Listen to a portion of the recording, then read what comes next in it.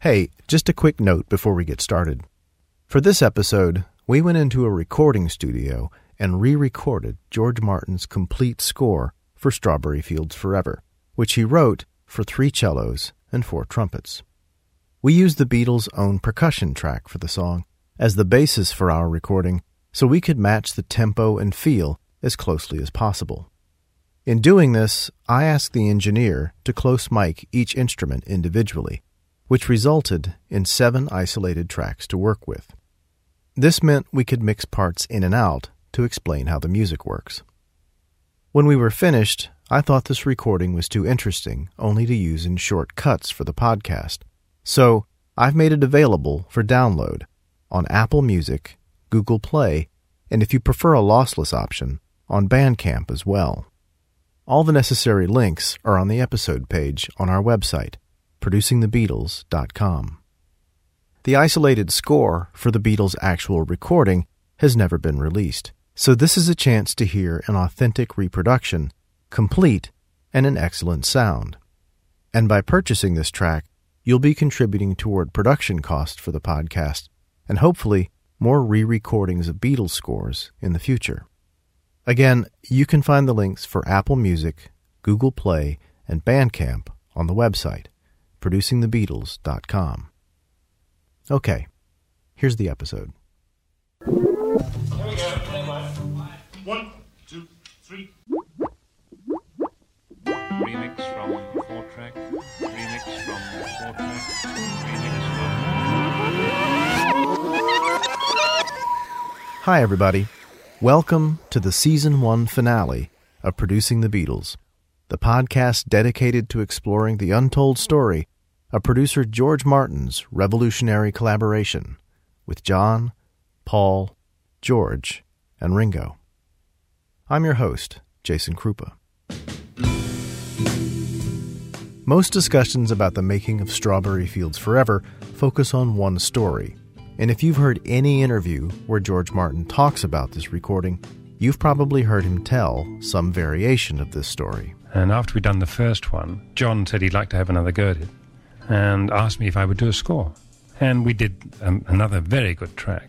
And John liked that too, but he said, I still think something of the original was really good. I wish we could have that. He said, I'd like to have the beginning of the original and the end of the second one. I said, I was sarcastic. I said, okay, well, you've done these 2 tracks. All you want is just to cut them together, don't you, right? I mean, the only trouble is they're in completely different keys and completely different tempo. Apart from that, they're ideal. So he ignored my sarcasm. Well, I'm sure you'll find a way of doing it, and walked away. We'll get to that at the end of the episode. But that's only one part of the magic at work in Strawberry Fields. What we're most interested in today is the take that makes up the second part of the record, Take 26, which in itself is a remarkable recording. Having been through 2 different arrangements already, John Lennon pushed forward to a 3rd version of the song. George Martin made one of his most dramatic contributions to the song with his score for 3 cellos and 4 trumpets, a score which I don't think has ever been given proper attention. We're going to change that today, and to do so, we'll be going into the recording studio with 7 musicians to re-record this score to see what we can learn. And as we record, we'll break down the arrangement and discuss how all its moving parts work together, as well as the ways this score reaches back and uses material from an earlier take of the song. Cellist Karen Ray, who joined us on our second episode, returns to play on our re-recording and share her insights about the subtleties of this arrangement. So join us as we dig deep into the elusive spirit of Strawberry Fields Forever on this episode of Producing the Beatles.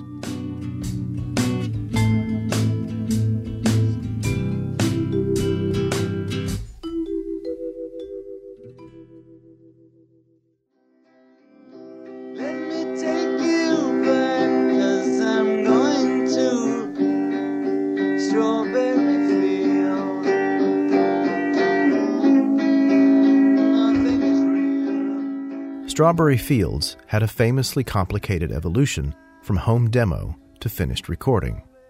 If you've seen the Cirque du Soleil show Love in Las Vegas, or if you've listened to the soundtrack, you've heard a compressed version of that evolution, which began with one of John's many home demos, like the one you're hearing now.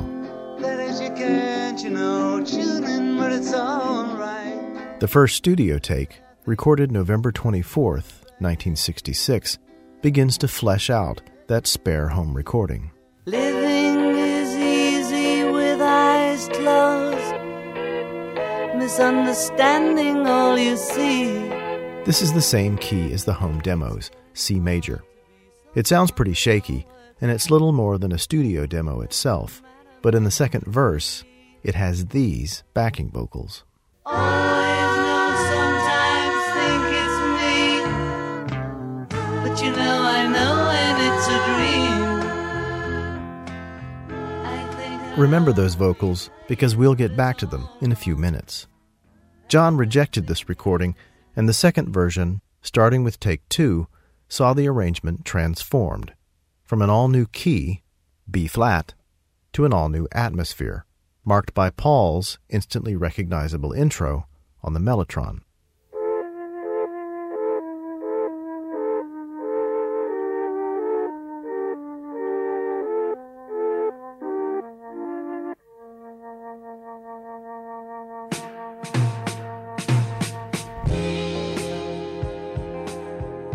They eventually settled on take 6 as the best, and they began overdubbing other parts until they ran out of tracks and had to do a tape reduction to take 7 to make room for further overdubs. Strawberry Fields Forever, take 7, remix from 4-track, take 6.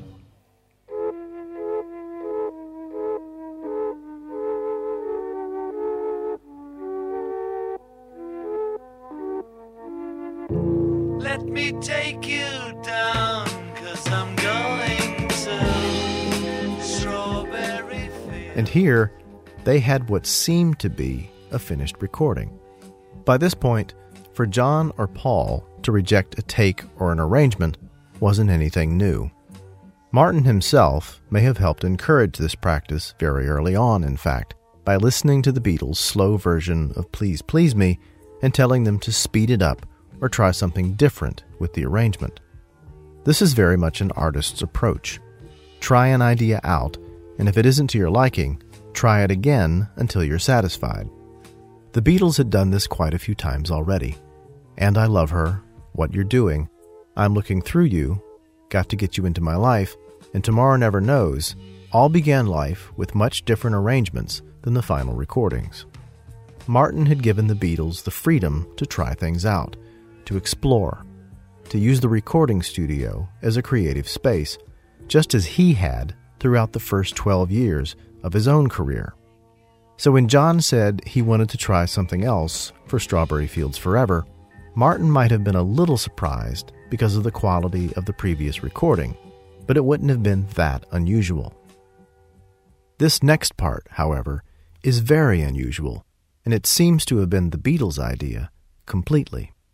The Beatles booked Studio 2 at EMI for a 7 p.m. session the evening of December 8th, 1966.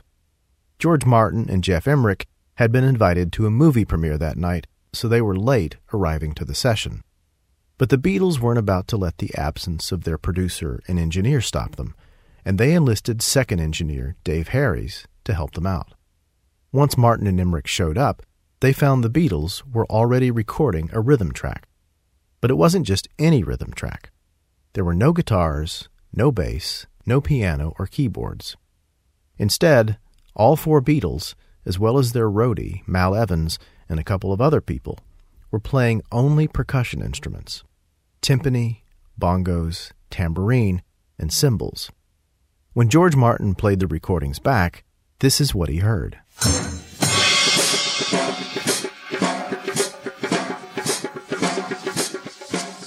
With the intention of running the tape backward.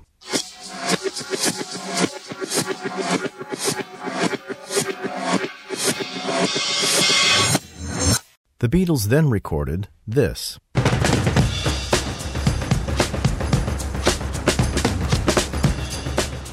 But how would all this fit together for a new version of Strawberry Fields Forever? Martin and Emmerich set about editing the tapes, using pieces from takes 15 and 24, counting out enough measures for each section. The backward parts would go under the verses, and the wilder forward parts would go under the choruses. Ringo would overdub a more conventional drum track onto the wild sections to standardize the rhythm a little and make it easier to follow for overdubs. When they were finished, they had a new 4-track tape, numbered Take 25, with the percussion on track 1. On December 9th, to that wild coda, Paul added electric guitar. And both George Martin and John added mellotron parts.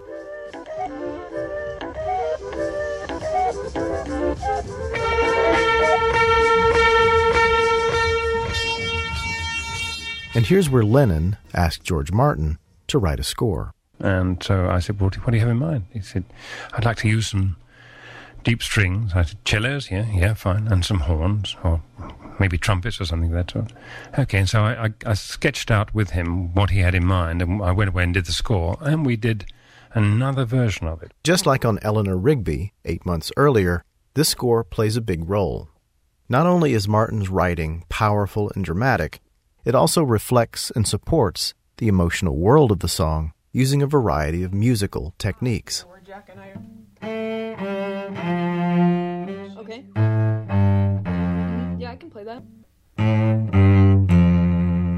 I wanted to take a closer look at how this arrangement works, so I gathered 4 trumpet players and 3 cellists in a recording studio to re-record the entire score, following the Beatles' own unusual percussion track. The cellists are led by Karen Ray, who also helps us break down exactly what George Martin was doing here. Okay. Should I say my name is, or just I'm Karen Ray? No, I'm not. Yeah. The first thing we have to look at is why George Martin wrote this score in the key of C instead of B flat. As I was writing for cellos, I wanted to the original key was in B flat. So I put it up to C, knowing that John could make it. That meant I could get a bottom C out of my cellos, right?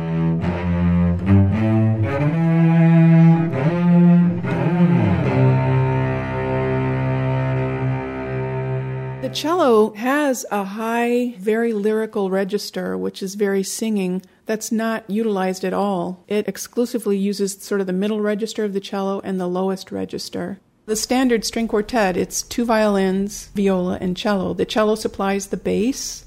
The viola is sort of the tenor line. Then there's a second violin, which sort of serves like second soprano in the choir. And then the first violin is the top voice. Yeah, so since George Martin only utilized the middle and low registers of the cello, maybe the trumpets are sort of filling the roles of the violins and the violas in a string quartet setting, but just with a totally different timbre. They add this sort of bright, brassy sound to the top, rather than a warm string sound. Martin uses both the cellos and trumpets to shape the overall mood of this recording. I think, one thing that happens is the sort of tone of the song changes. It starts off as very gentle and dreamlike, and it becomes very intense and very aggressive.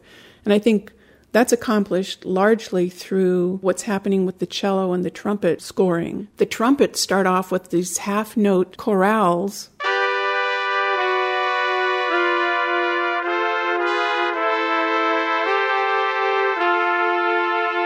There's increasing use of faster and faster note values in the cellos. They start off just moving in sort of quarter note pulse.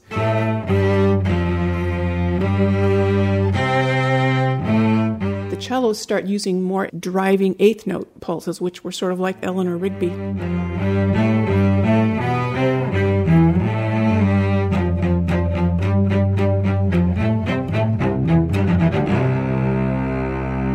Then comes the third time the chorus appears, and that's where the trumpets start using these military calls, these little...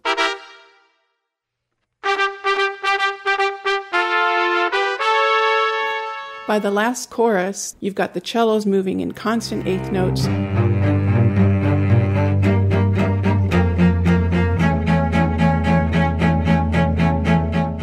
The trumpets are making arpeggiated entrances rather than coming in as block chords. That creates added tension as well. They're using more and more glissandi that's sliding from one note to another, which gives a very queasy feeling.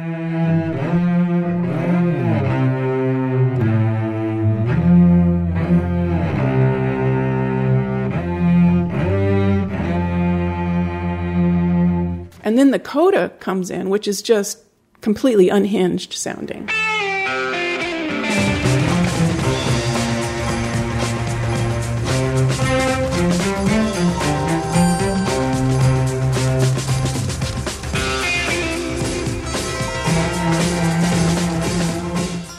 So it's sort of like he's built up to this big apex, and then everything just explodes. Strawberry Fields is a song about uncertainty.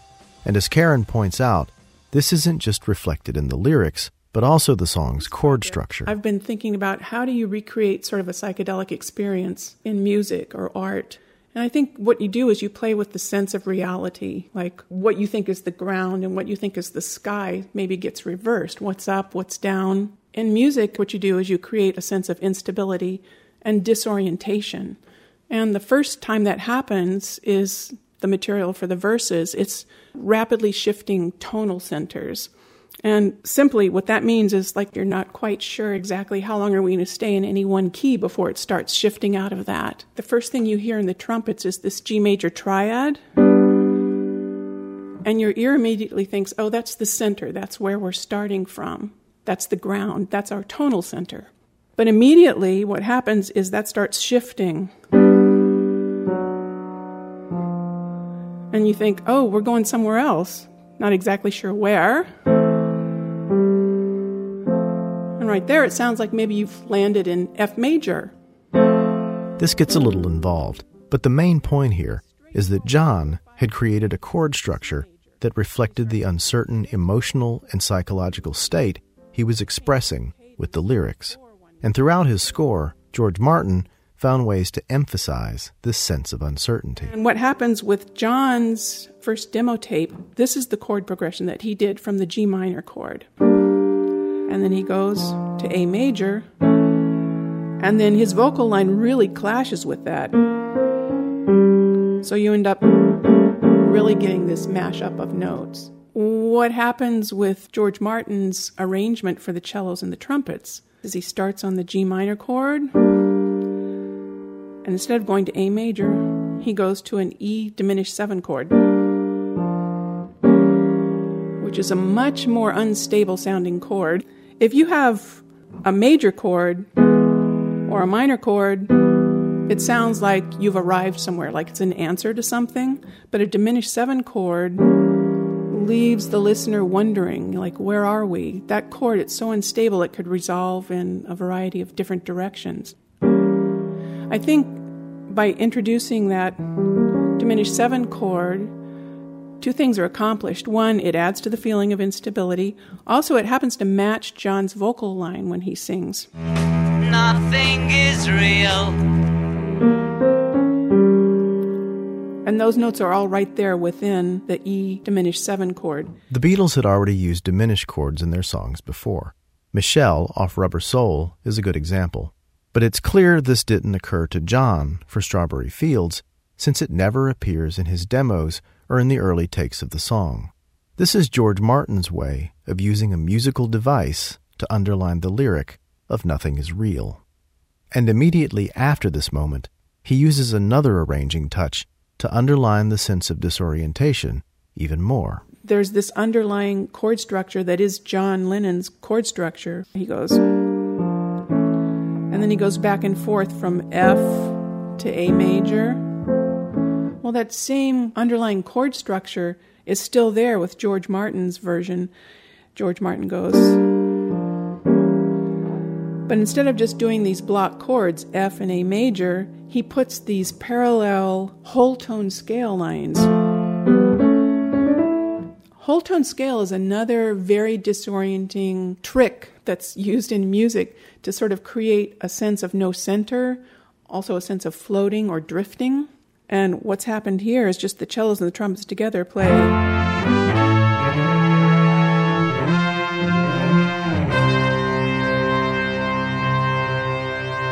This is all admittedly pretty deep analytical stuff, and far too complicated for most interviews, so George Martin never commented much on the details of this arrangement. But given his classical background, all of this was within the range of his musical knowledge. Now, let's go back to those backing vocals from take one.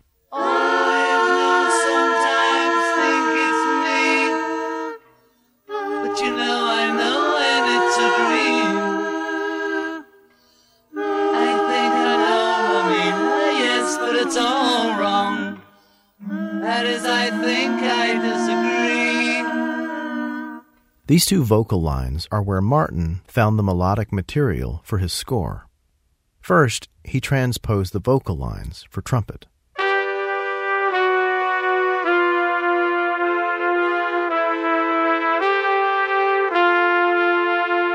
And then filled out the harmonies by adding two more trumpets playing higher parts.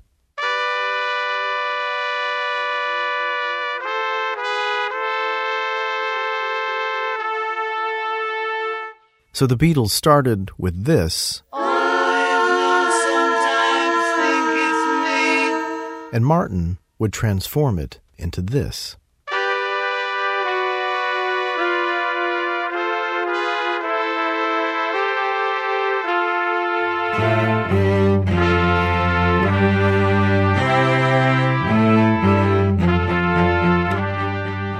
On December 15th, a week after the Beatles taped their unusual rhythm track, Martin overdubbed this score onto take 25 with that wild percussion track on track 1.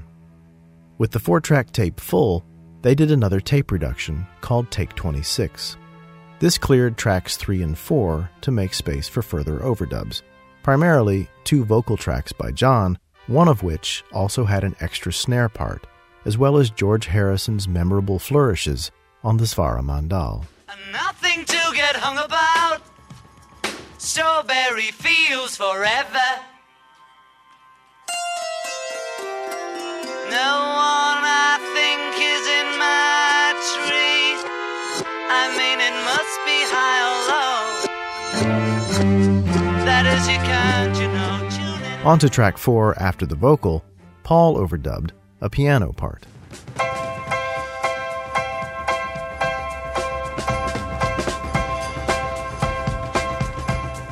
This was on December 21st, and after Martin and Emmerich mixed the song to mono, they thought they'd finally finished with Strawberry Fields.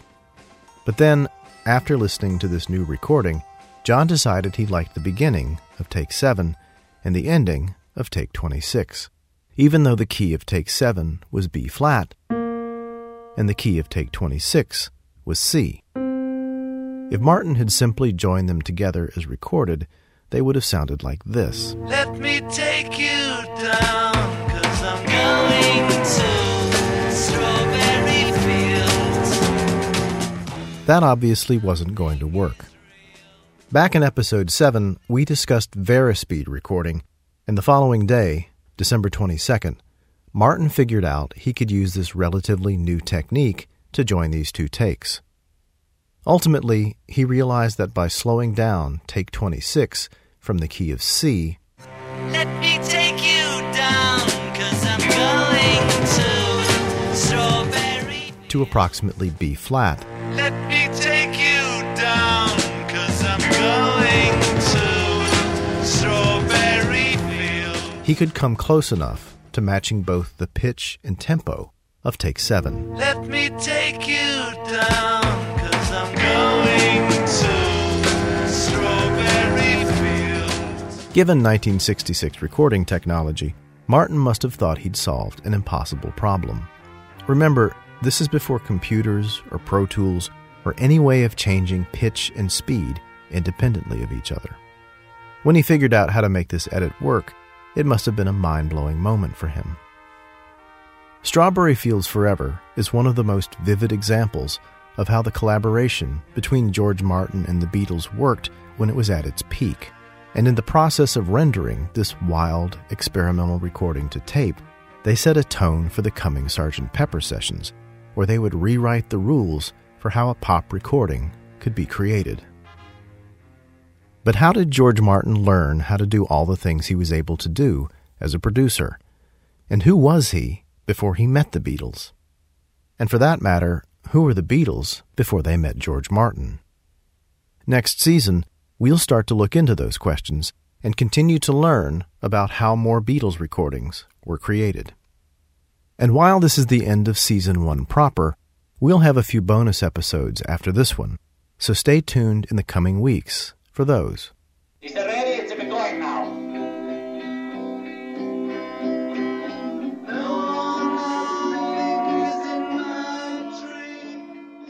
Thanks for listening. Producing the Beatles is written, directed, edited, and produced by me, Jason Krupa.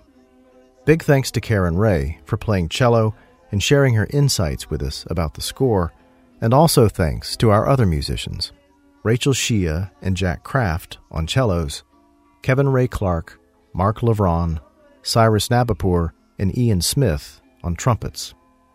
Also thanks to Ben Lorio at the Music Shed Recording Studios for engineering our re-recording of the Strawberry Fields score and for making everyone sound so good. And finally, to Eric Arena at Mainline Recording in Westfield, Massachusetts, for doing such a great mix of the score for us. Remember, you can download our complete re-recording of the score on Apple Music, Google Play, and Bandcamp. Be sure to follow us on Twitter at PT Beatles, and for more information, including show notes and references, be sure to visit our website, producingthebeatles.com. You can also find our email there if you have questions or comments. If you enjoy the podcast, remember to rate us on iTunes and let everyone know about us every way you can. And to make sure you don't miss an episode, subscribe to us using your favorite podcast platform.